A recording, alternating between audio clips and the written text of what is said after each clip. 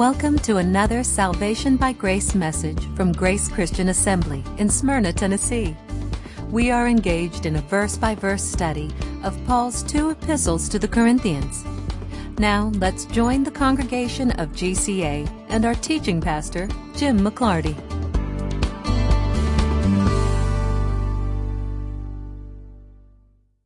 Good afternoon to GCA listeners scattered all over the planet. I want to describe to you what happened this morning at GCA, because it was a strange morning. First off, the recording did not record, and that was strictly human error. We just didn't push the right succession of buttons, and as a consequence, when we got done, I discovered that there was no recording. Oddly enough, because of the topics that we talked about this morning, one of the people in our congregation pointed out that in parts of the world, including Canada, our northern neighbor, the things that I said this morning wouldn't be allowed, that I could potentially be arrested for saying the things that the Bible plainly says. I just simply agreed with what the Bible says. So, ironically, our recording did not record. Perhaps that was providence, perhaps that was just stupidity on my part, not pushing the right buttons. But we were also very thin on the ground this morning because here in Middle Tennessee, we are undergoing a gasoline crisis. People found out a couple days ago that there had been a leak in a pipeline that brings gasoline to the southeastern part of the United States, and that caused panic buying. And people went out with every vehicle they own, every boat, every RV, every car, and they filled them up. If they had just done what they normally do and used gas the way they normally do, then everything probably would have been just fine. But as a result of all the panic buying, most people couldn't find an open gas station this morning. So I heard from several of our members who were in the outlying areas, and they were concerned about finding gasoline coming to church, and then in the morning, would they be able to find gas to get to work? And so we were maybe half a congregation this morning. And I know that because we do this internet ministry, the people who weren't able to be with us probably assumed that they would be able to listen to the message here on our website. So I came back this afternoon. I'm standing in a completely empty building, talking to empty chairs, and I'm going to reteach at least the essentials of what was said this morning. Now, of course, it's not going to have the same energy as when the room is full of people. I don't have any smiling faces to look at, and I'm not getting any positive feedback or amens to keep me going, and most of my jokes kind of fall flat in an empty room. But I do want to pick up where I left off 2 weeks ago, and I also do want to continue on in 1 Corinthians 6 next week. So I figured I would just come up here and reteach what we taught this morning. Now, I should also say quickly that I'm very, very appreciative to Don Tyndall for standing here last week and preaching a very good message. I'm very appreciative to the people up in Columbus, Ohio, who were so very kind to my daughter and I up at Riverside Bible Church in Columbus, Ohio. So thank you for that. Now, in order to address 1 Corinthians 6, we have to get some frame of reference. In the last couple of weeks during our men's meetings, the men have been talking about the fact that in 1 Peter, the book that we're currently studying, that in 1 Peter, Peter argues a lot for unity within the church. And the best way to establish unity within the church is for people to willingly do what Paul said in Philippians 2, that everyone would think of others as better than themselves, that everyone would look on the things of others and not just on their own things, and that they would have that mind in them that is the mind that Christ had in him, that though he was equal with God, he was willing to subject himself and to bring himself all the way down to the ignominious cross. And that was such a humbling experience that mind of humility ought to be also in Christians, the people who say they are following Christ. He set the example of willingly subjecting himself to the Father's will, and we also ought to willingly subject ourselves to the Father's will. God is not a God of confusion. God is a God of specificity and of plans, and he set up the order in this world and in the church. Governments exist, kings exist, governors and rulers and judges exist because that's the way that God has set up a working, functioning society. But even more so within the church, God has established a particular order of authority, and he expects that order of authority to be followed. Now, it's not our nature to naturally humble ourselves under somebody else's opinion or somebody else's rulership. But in 1 Peter, he uses examples like masters and slaves, and says slaves that have been converted to Christ, for the sake of Christ, they ought to try to keep the peace by willingly subjecting themselves to their master. Peter then uses the exact same kind of idea to say that husbands and wives ought to give themselves willingly and subject themselves willingly to the order that God has set up. In a family, the man recognizes that there's headship over him. There is authority over him, and that's Christ. The woman recognizes that there is headship, authority over her. That's her husband.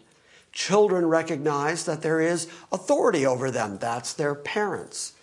And whenever the family forgets that paradigm, whenever a child rebels, well, then there's tension, pain, problems within the family. Whenever a wife forgets that that's the way that God has set up the family unit, and she begins to rebel and place herself above her husband, well, then there's going to be trouble within the family. If the father rebels and forgets that Christ is his head and that the family needs to be led in a Christ-like fashion, well, then there's trouble and pain and problems within the family. But when a family recognizes Christ's authority and Christ's ability to lay out his expectations for how the family unit would function, well, then the family functions much smoother. Same thing happens within a church. We are told that we ought to give proper respect to those who have the rule over us. God has established within the church evangelists and pastors and teachers and overseers who look after the church, who make sure that the church is being cared for and guided in a proper way, the way that a shepherd guides his sheep. But that only works if the people who are being led and overseen and guided recognize that this is the order that God has created, and they willingly subject themselves to the authority of the leaders in the church. When that happens, and there's unity among the members of the church, and they're all looking out for each other and thinking of others as better than themselves, well, then there's going to be harmony within the church. There's going to be unity and caring for one another. The problems come when somebody decides that they don't like the position that they're in within the church body. They either start to cut and bite at other members of the congregation, or they feel that they're going to usurp the God-given leadership within a church. When that happens, the church suffers the same kind of pain and trouble that a family experiences when people get out of their God-ordained positions. So, we've been talking a lot the last couple of weeks about this concept of willingly subjecting yourself for the sake of peace and for the sake of Christ's unity within the church, Christ's spirit within the church, and so that we project to a very cynical world that the Church of Jesus Christ is actually different, is actually unified, does actually look after each other. So whether we're talking about the church, whether we're talking about the family, whether we're talking about work, in all our human situations, if we recognize God-ordained authority and willingly subject ourselves to that authority, things work much better than when people get egocentric or prideful or arrogant, or say, like Satan did, I'm going to place my throne in the place of the north. I'm going to be worshiped like God. When you usurp authority that is not granted to you, well, then you're going to get in trouble every time. So that's what Paul is going to bring up yet again here in 1 Corinthians 6.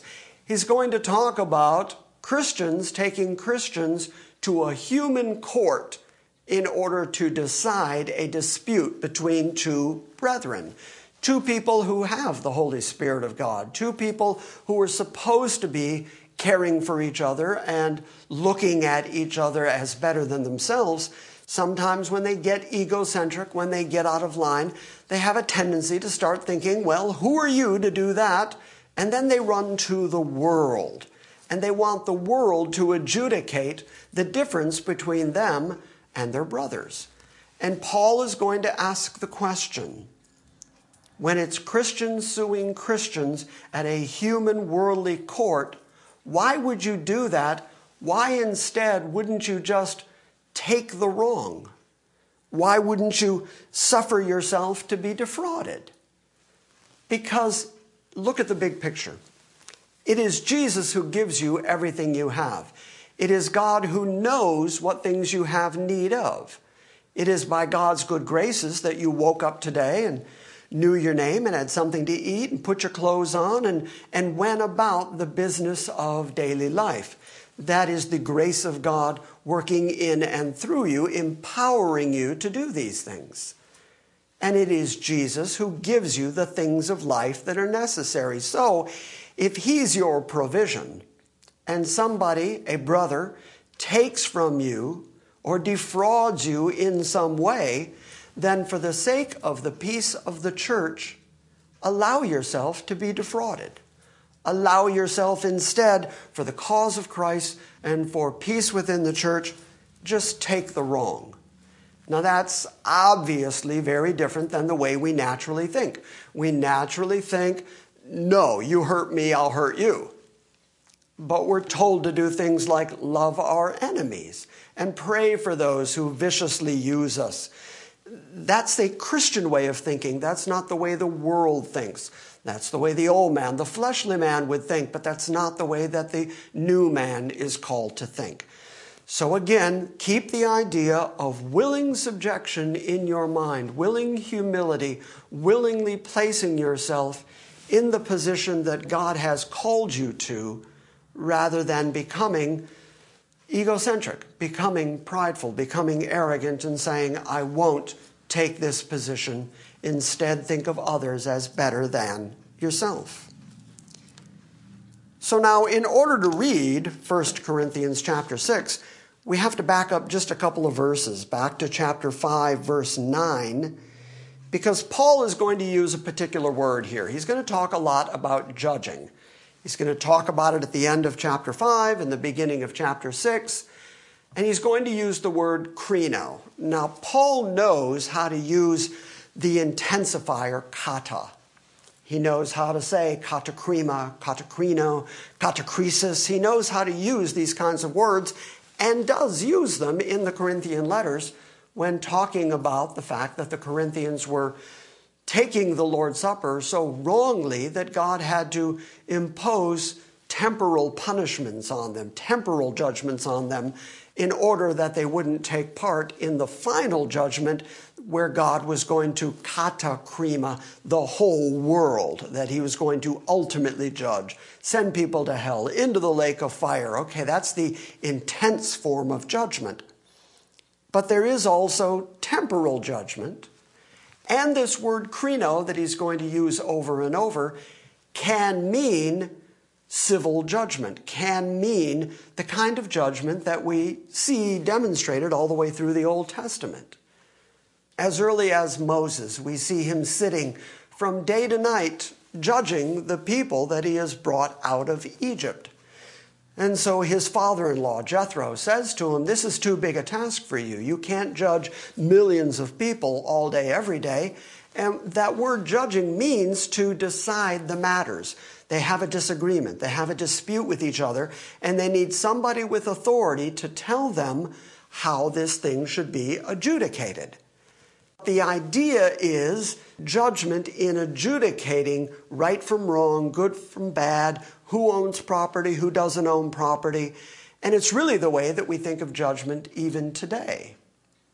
We go to human courts and we ask human men to adjudicate between what's right, what's wrong. If we feel that we have been defrauded in some way, we will go to court, and a judge who has the authority of the civil law of America behind him will adjudicate it for us. He'll tell us how these things are going to be settled, how they're going to be solved. So this is the kind of judgment that Paul seems to have in mind as he starts talking at the beginning of chapter 6. But at the end of chapter 5, he's very clear to say, don't judge the world. That's not up to you. Leave that to God. God will judge. God will determine. God will discriminate. God will decide. And that's what that word krino means, to discriminate, to decide. Now, discrimination has become a bad word in modern parlance. People think that if you discriminate, that's somehow inherently unfair to the people you've discriminated against. But the fact is, we all discriminate all day, every day. I will treat my children in a way that is different than I treat the children next door to my house, because my children have a different relationship with me than the neighbor's children. In fact, if I tried to discipline the neighbor's children in some way, that would be inappropriate. But if I discipline my children, that's completely appropriate and good parenting. So I actively discriminate between my children and my neighbor's children. Anybody who's ever gotten married discriminated against everybody they did not marry. They married this particular girl instead of all the other girls, and so they actively discriminated against all the other girls in the world.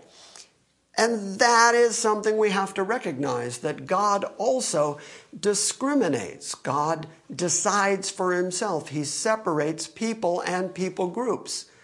God elects some people. God chooses some people. God washes and sanctifies and justifies some people, not all people.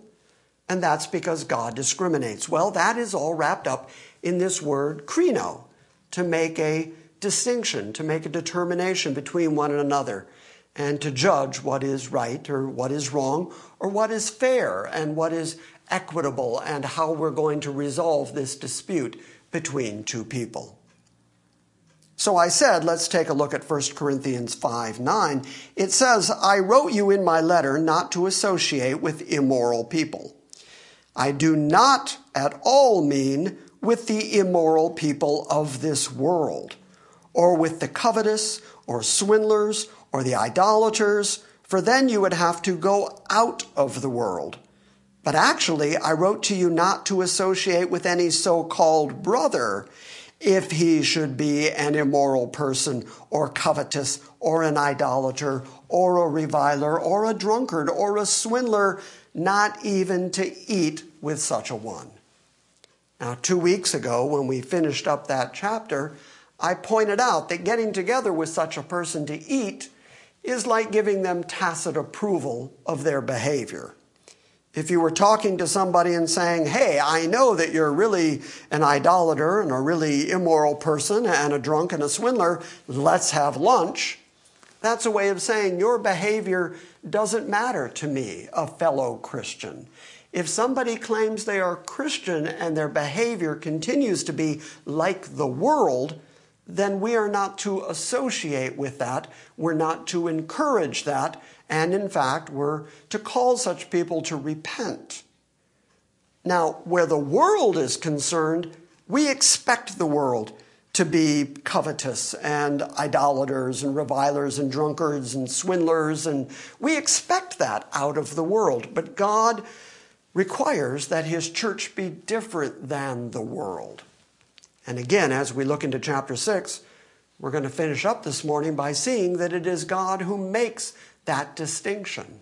It is God who causes the drunkards and revilers and swindlers of this world to be washed, to be sanctified, to grant them justification in the name of the Lord Jesus Christ. That is God's work of purifying his called out people, of making them different than the world. And if that is true, that God has called you to be different, well, then your behavior has to reflect that. So, if someone is a so-called brother, but he's also an immoral person, that has to do with sexual immorality, if they're covetous or an idolater or a reviler, a drunkard or a swindler, don't even eat with such a one. For what have I to do with judging outsiders?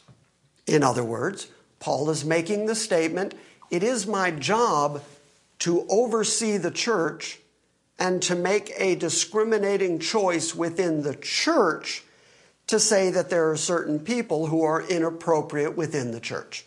There are certain things that you can do that aren't allowed within the church. But he's not imposing a general morality on the world.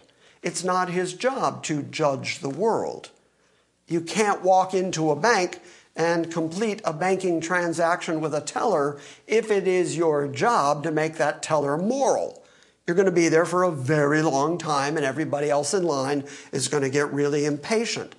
Where the world's concerned, we expect them to act like the world. But where the church is concerned, we expect a higher standard.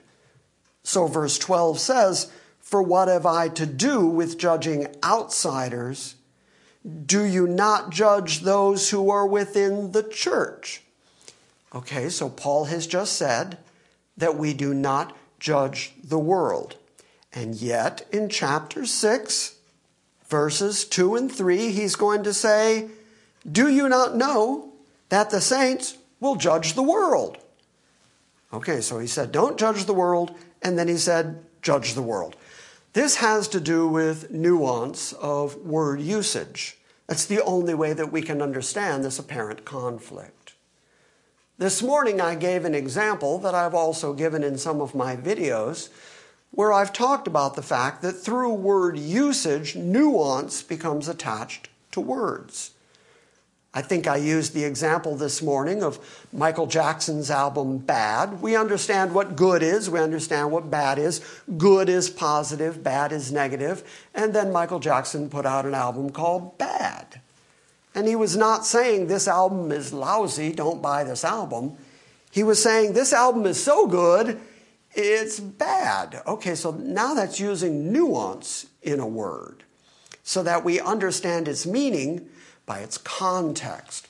The context of the Michael Jackson album was his new music. And so we understood that him calling it bad meant that he was saying it's good. And Tom and I, growing up musicians, we used to use language like that all the time. We would say that a guy was really bad, or we would say, man, that guy owns a guitar. And what we meant is not he is the official owner of that guitar. We were saying he plays so well, man, he owns the guitar. And yet at the same time, I had friends who, when describing a guitar player, instead of saying he was a good player, they were saying the best he can do is he owns a guitar. Well, how do you distinguish the difference? The context does it. And so we have to recognize that Paul is saying that he does not determine good and bad. He does not decide on the behavior of the world, because the good and bad and the behavior and the discrimination of the world is left up to God. And verse 13 says, but those who are outside, those who are in the world, God judges. And so remove the wicked man from among yourselves. Within the church, remove the wicked man. God is going to judge the world. That's not our job. But within the church, we are told to be wise and to be discriminating in the things that we allow. So that takes us to chapter 6, verse 1. See, even in an empty room, that was all introduction.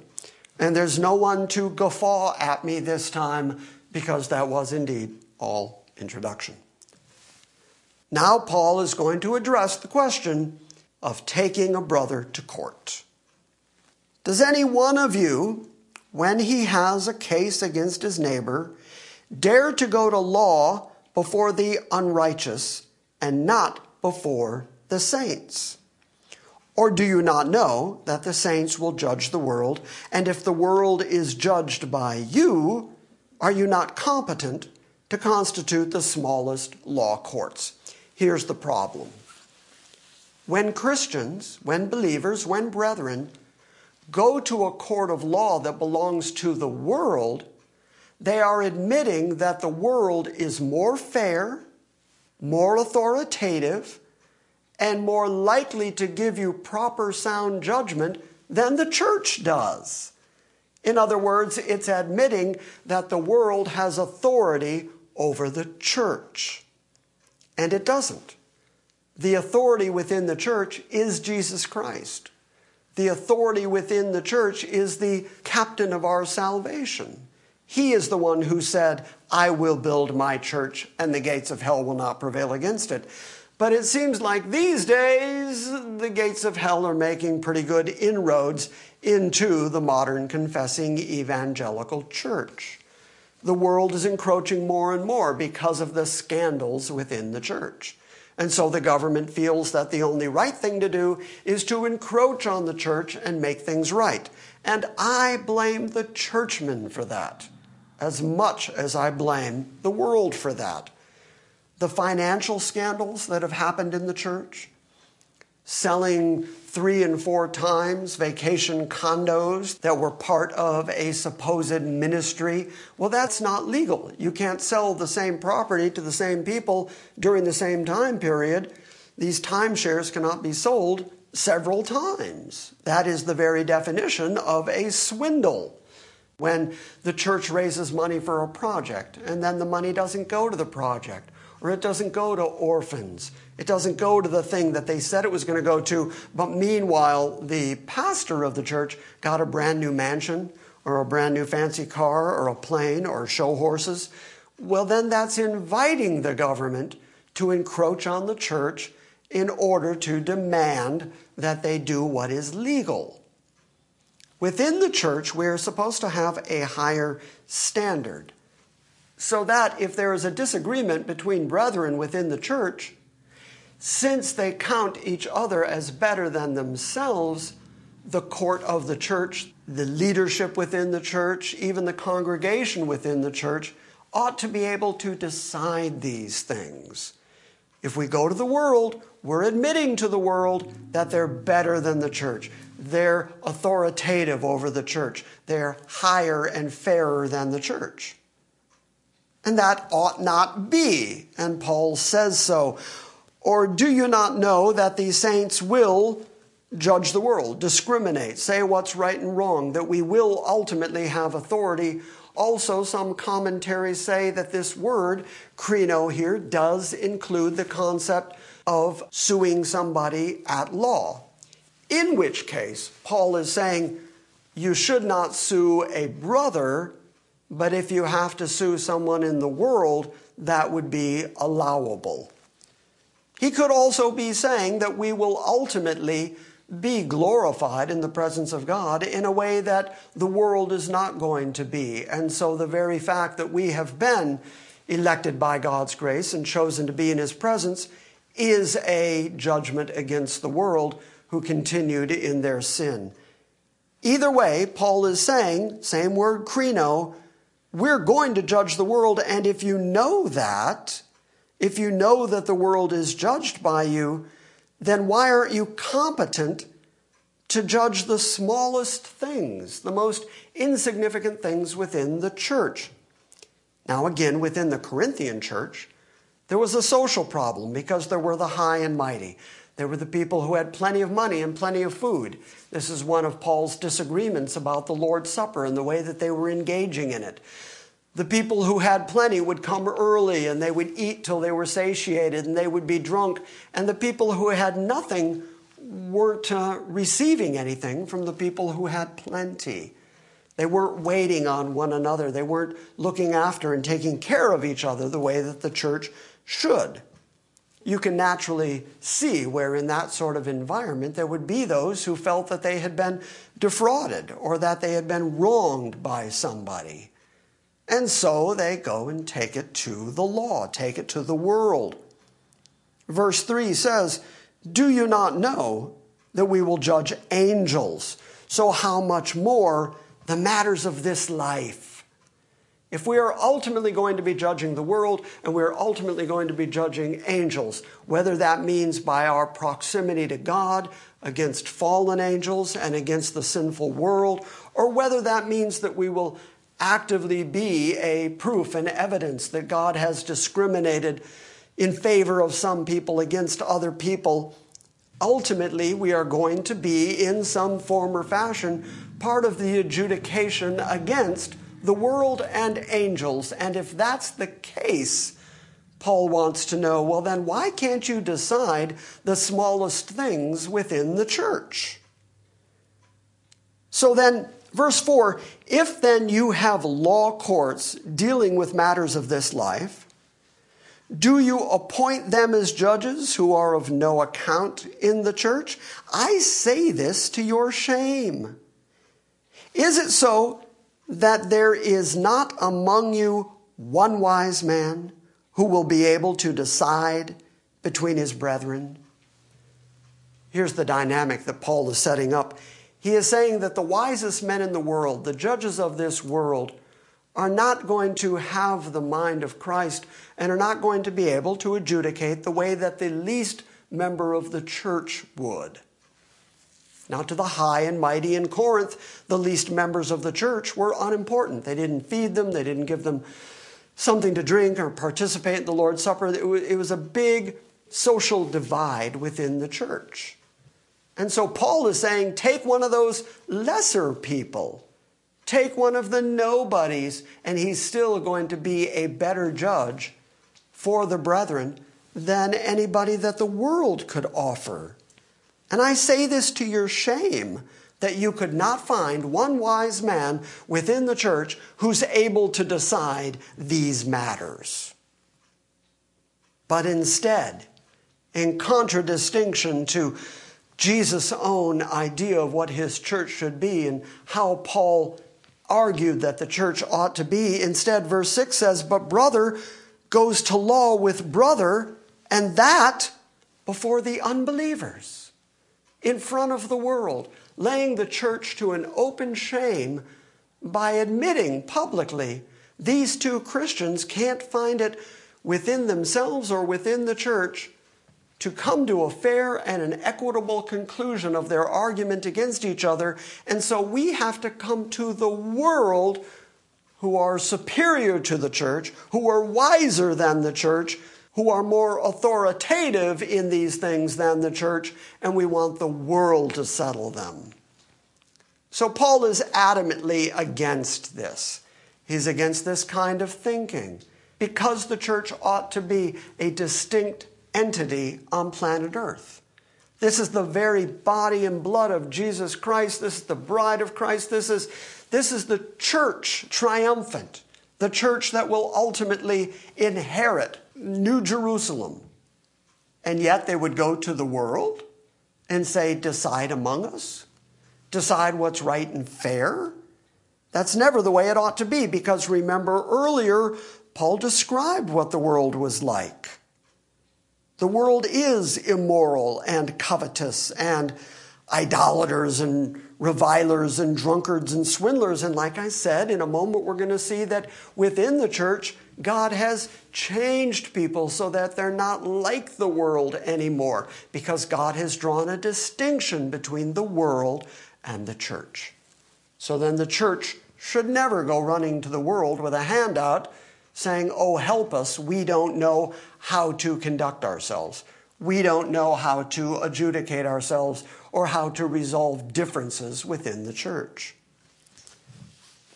Now, I feel compelled to say that we are very, very fortunate here at GCA that in 15 years of being a church, I don't believe anybody has ever sued anybody. And when we have had differences, we have been able to settle those differences here in the church. We have been able to figure out a proper and a fair way to solve the differences between people. But there also just haven't been that many differences between people. We've been very, very fortunate. But that's because God assembled a group of sinners. God assembled a group of people who were quite naturally immoral and covetous and idolaters and revilers and drunkards. And God changed those people and took out their stony heart and gave them a heart of flesh and deposited His Holy Spirit into them. And so the people of GCA have worked very hard these 15 years to try to develop a sense of unity and fellowship and looking after one another. And really, again, because it is Jesus who has given us everything, because it is God in His kindness who has provided us with all these things that we have, pretty much across the board we've had that attitude of it's better to take the wrong than it is to take somebody to court in front of the world in order to solve our differences. Well, here's the way Paul puts it. He says, actually, verse 7, actually then, it is already a defeat for you that you have lawsuits with one another. The very fact that you do have lawsuits, that you are suing one another, is already a defeat for you. This is not a victory for the church. This is not a good sign for the unity of the church. It is already a sign that there are factions and differences and problems. And so it is a defeat for you that you do already have lawsuits with one another. Why not rather be wronged? Why not rather be defrauded? Because, as I've said, if it is in fact Jesus who has provided everything for you, well, then He can provide it again. And if you know that unity within the church is of utmost importance, well, then why would you even begin by taking somebody to a worldly court? Why would you even sue? If you feel that you've been in any way wronged or defrauded, you can talk to the church about it and they can work it out. But even past that, Paul says the real answer here is take the wrong. It's very much like love your enemies. Pray for those who persecute you and viciously use you. This is not the way that the world thinks, but it is the way that Christ thinks. It is the way that Christians are called to be. Why don't you just suffer yourself to be defrauded? God knows. And if you do that for the cause of Christ, and you do that for unity within the church, it's going to be all right. You're going to be provided for. You're going to wake up tomorrow, and God is going to take care of you. But sadly, verse 8 says, on the contrary, instead of doing that, instead of being wronged, instead of taking the defrauding, instead, on the contrary, you yourselves do wrong, and you do defraud, and that your brethren. So it's wrong that you're starting lawsuits against each other. It's wrong that you are defrauding one another, and all of this is a huge failure to the church at Corinth. It is a defeat for the church at Corinth. I have to point out once more that I appreciate that despite the fact that Paul is describing a really dysfunctional church, that they are also a church that has received the Holy Spirit. They've abused the gifts of the Spirit, but they did get the gifts of the Spirit. And never does Paul reach the point of saying, well, never mind, you're just not a church. Instead, he corrects them, he instructs them, he tries to bring them into line with what Jesus' own expectations are for His church.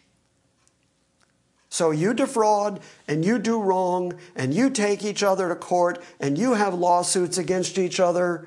Why wouldn't you just take the wrong for the peace of the church and for the cause of Christ? The fact that you're not that way is to your shame. It's a defeat for you. So verse 9. And this is where suddenly the controversy raises its ugly head.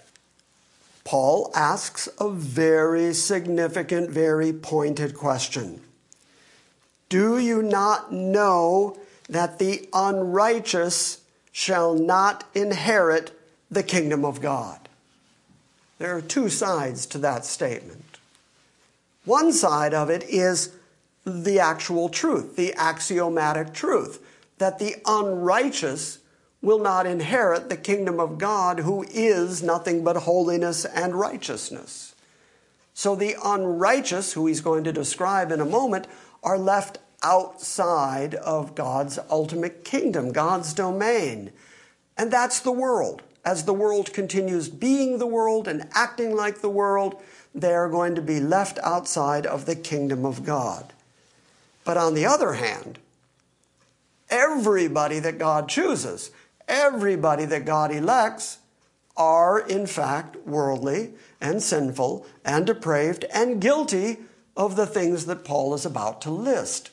But when God chose them to be in his everlastingly holy presence, he did something more for them that solved their righteousness problem. He washed them. He separated them. He sanctified them.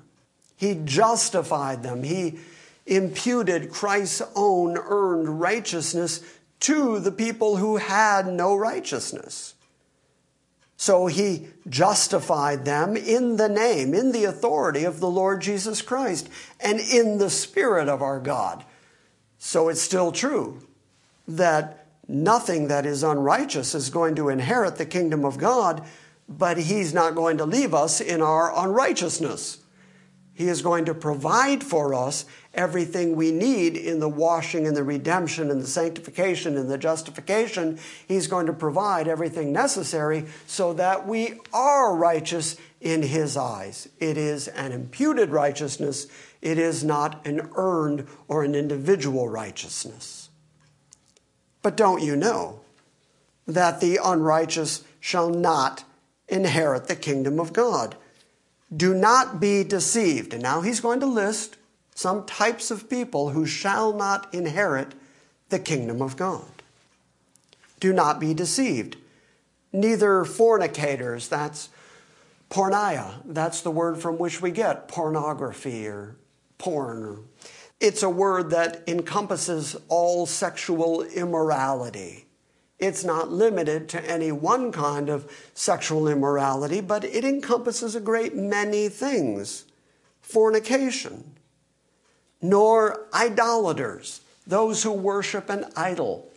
Those who think that they worship Christ or worship God, but also worship some other thing.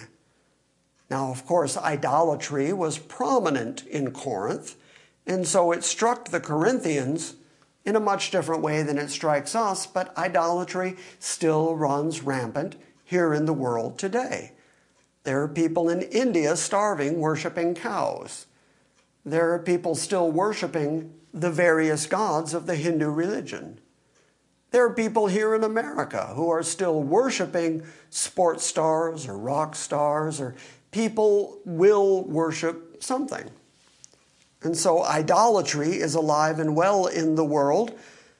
And then adulterers, those who have sex outside of marriage. The only good and right, biblically legal approach to sexuality is one man, one woman being married and being sexual partners with each other. Anything outside of that is considered adultery. Nor effeminate, nor, here's the controversial one, nor homosexuals, we'll get back to that in a minute, nor thieves, nor the covetous, nor drunkards, nor revilers, nor swindlers shall inherit the kingdom of God. Okay, so Paul has just gone through a long list of character types, activities of mankind that preclude the ability to be part of the kingdom of God. And most people, most everyone, even very liberal people, would agree that God has the right to say, well, not fornicators and certainly not idolaters. They would agree that they don't like thieves. No matter how liberal people are, they would say, well, thieves, no, I'm going to call a cop. Even if I hate cops, I'm calling a cop if I'm stolen from. Or the covetous. You don't want people taking your stuff or longing after your things.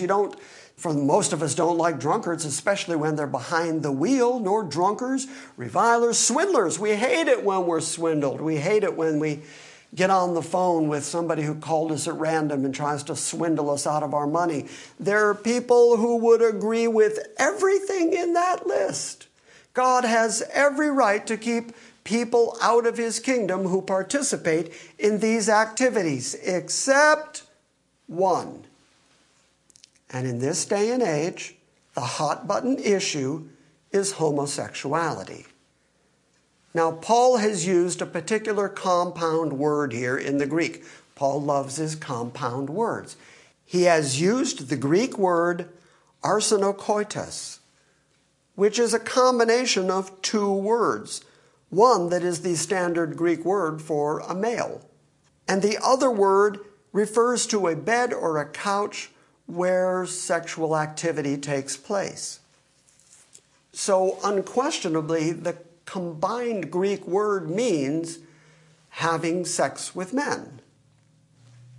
Now, as Paul goes through this list, he also listed effeminate, because in a homosexual relationship, there is usually one man who takes on the more dominant role, and then there is one man who takes the more effeminate role, the more submissive role. And that's the word that Paul has used here, malakos. It means soft. It means effeminate. So Paul has described both sides of the homosexual relationship here. So neither effeminate nor homosexuals are going to enter into the kingdom of God. But Paul does not leave it there. At verse 11 he says, "And such were some of you." Now this is vitally, vitally important, because Paul does not say, "And such are some of you." You're continuing in your sin. You're a drunk Christian, or you're a swindling Christian, or you're a fornicating, idolatrous Christian. And yet today there are people who say that they are gay Christians. They argue that they are both Christian and gay, and they argue that these rules are 2,000 years old and that God has somehow graduated from his old mindset, his old thinking back in the Old Testament under the law where he said things about homosexuality, all that burning of Sodom, that doesn't count anymore. God is much more liberal-minded now. He understands. And because people have the attraction to the same sex, they ought to be able to act on that attraction, and they ought to be able to have sex with each other. And that's really what Paul is driving at here, the practice, the act of homosexual sexuality.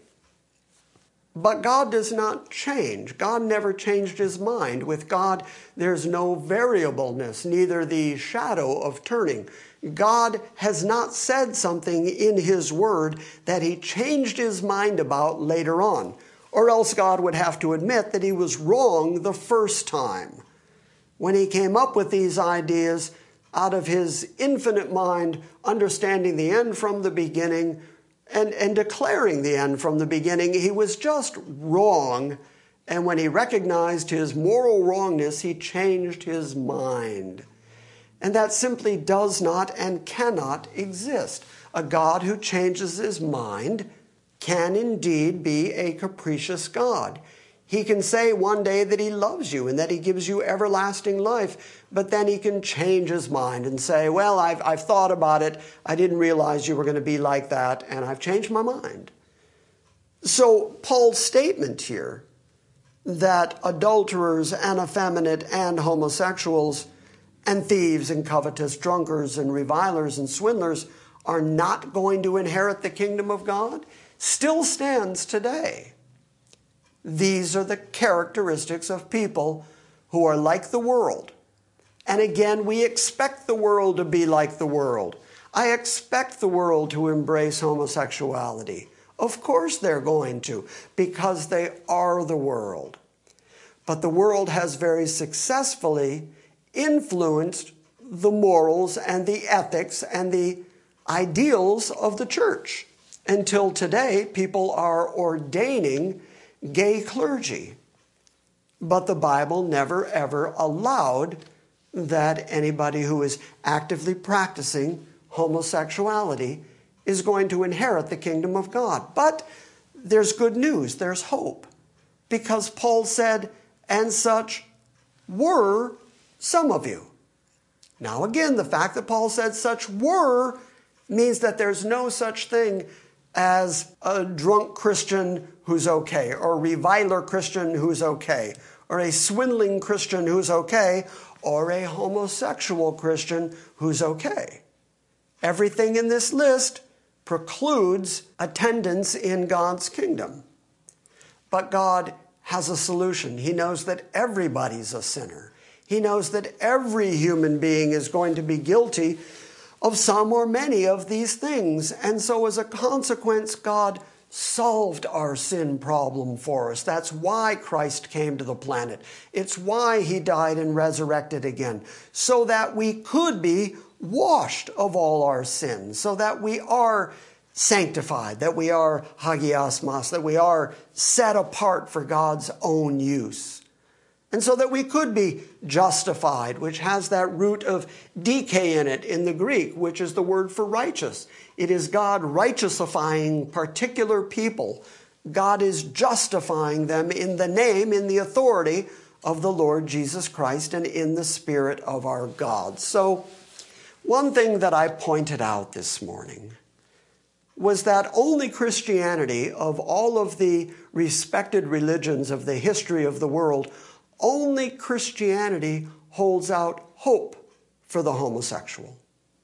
I was asked after the service this morning, I was asked by a girl who, she said she has a distant friend, a friend of a friend, who is homosexual, but he also is a Christian person who is trusting that Christ is going to help him with his homosexuality.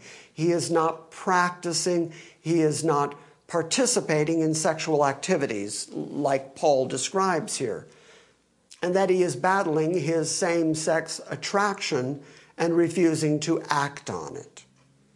And I'm encouraged by that. I think that's good. I think that regardless of what the sin is, because homosexuality is just another one of many, many sins that proves that we're all sinners.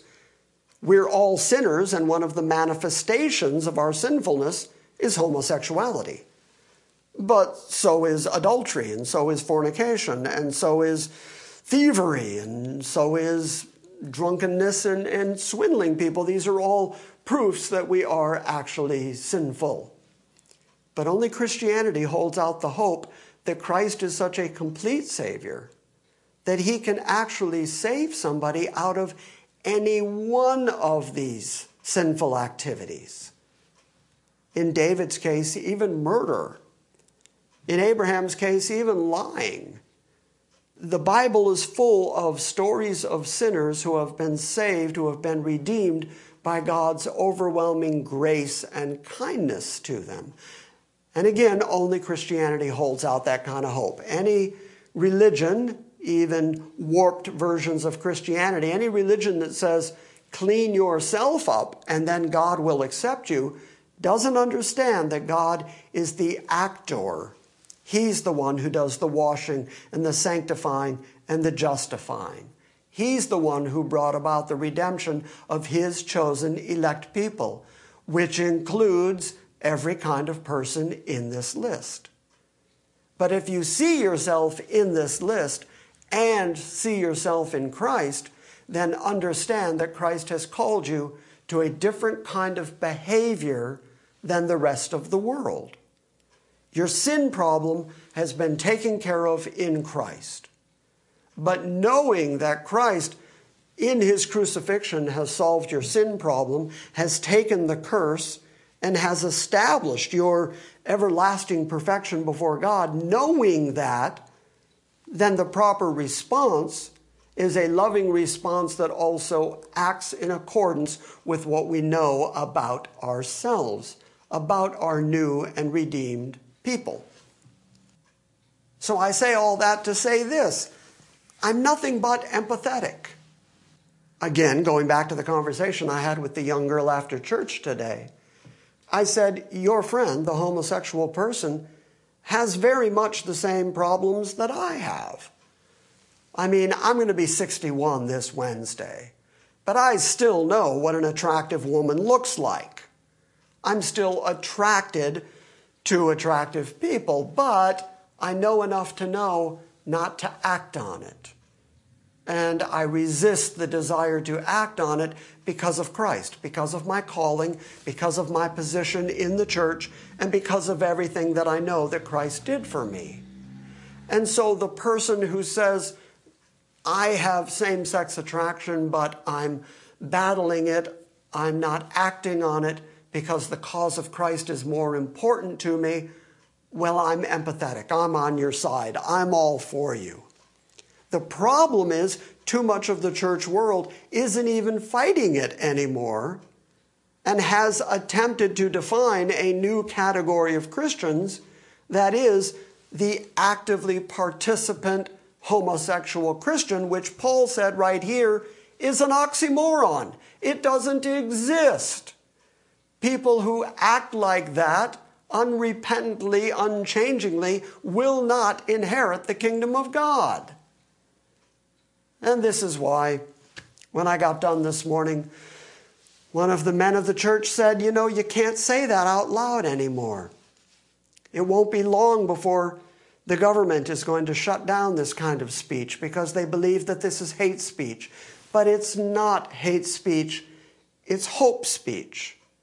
It's speech about the sin that courses through all of us that has created a division between us and God, and how God has solved our sin problem and how we are rightly called to react to Him as a result of Him solving our sin problem for us. And that's hopeful. That is a loving message. That is a message that you can bring to any sinful person, including the homosexual. But if you're talking to a murderer, if you're talking to an adulterer, if you're talking to an alcoholic, if you're talking to a crack addict, you can say the same thing, which is run to Jesus. If you run to Jesus, He's the solution to your problem, however your problem manifests itself. So Paul says, and such were some of you, but you were washed, but you were sanctified, but you were justified in the name of the Lord Jesus Christ and in the Spirit of our God. And that's where we ended this morning. So in brief, don't be suing each other. Among the Christians within the church, look on each other as better than yourselves. Take the low seat willingly. Subject yourself willingly. Humble yourself on purpose, because that's what God has called you to. Recognize that there are authorities that God has set up on purpose so that the society and so that the world doesn't run willy-nilly. There are kings and princes and governors, and God has established those things on purpose so that there is at least some semblance of lawfulness in the world. But within our families, within our marriages, and within our churches, God has equally set up authority so that there are overseers, so that there are people who make sure that we're safe and that we're conducting our lives in a way that is ultimately pleasing to God, because that's our end goal.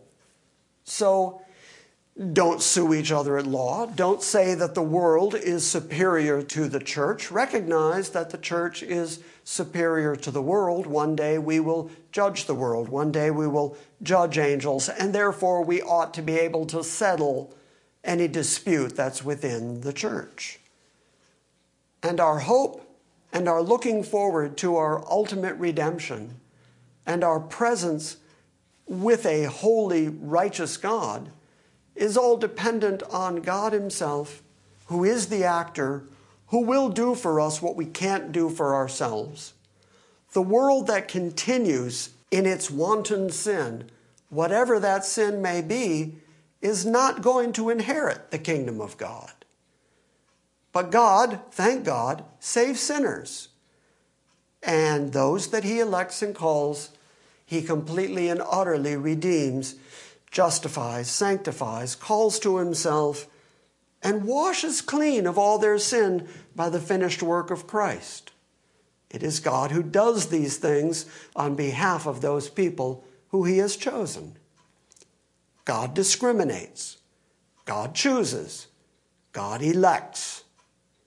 And if he has elected and chosen you, well then just thank God and willingly subject yourself to the authorities that he has put over you in this lifetime.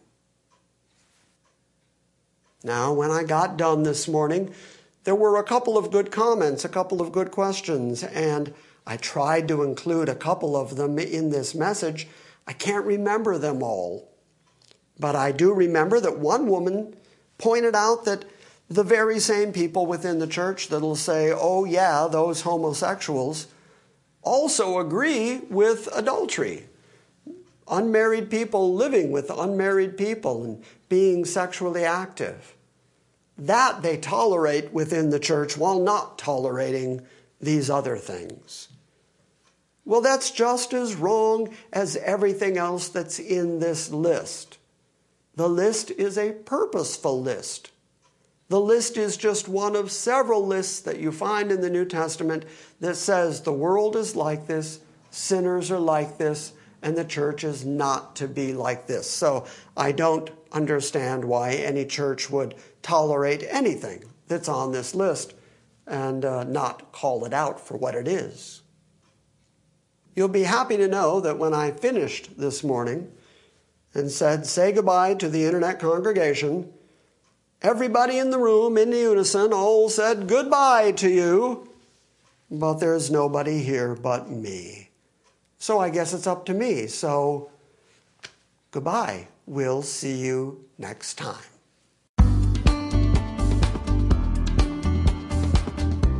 Thank you for listening to this Sunday morning message from Grace Christian Assembly.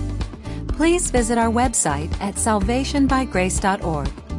And join us next time when we gather around the Word and study God's sovereign grace.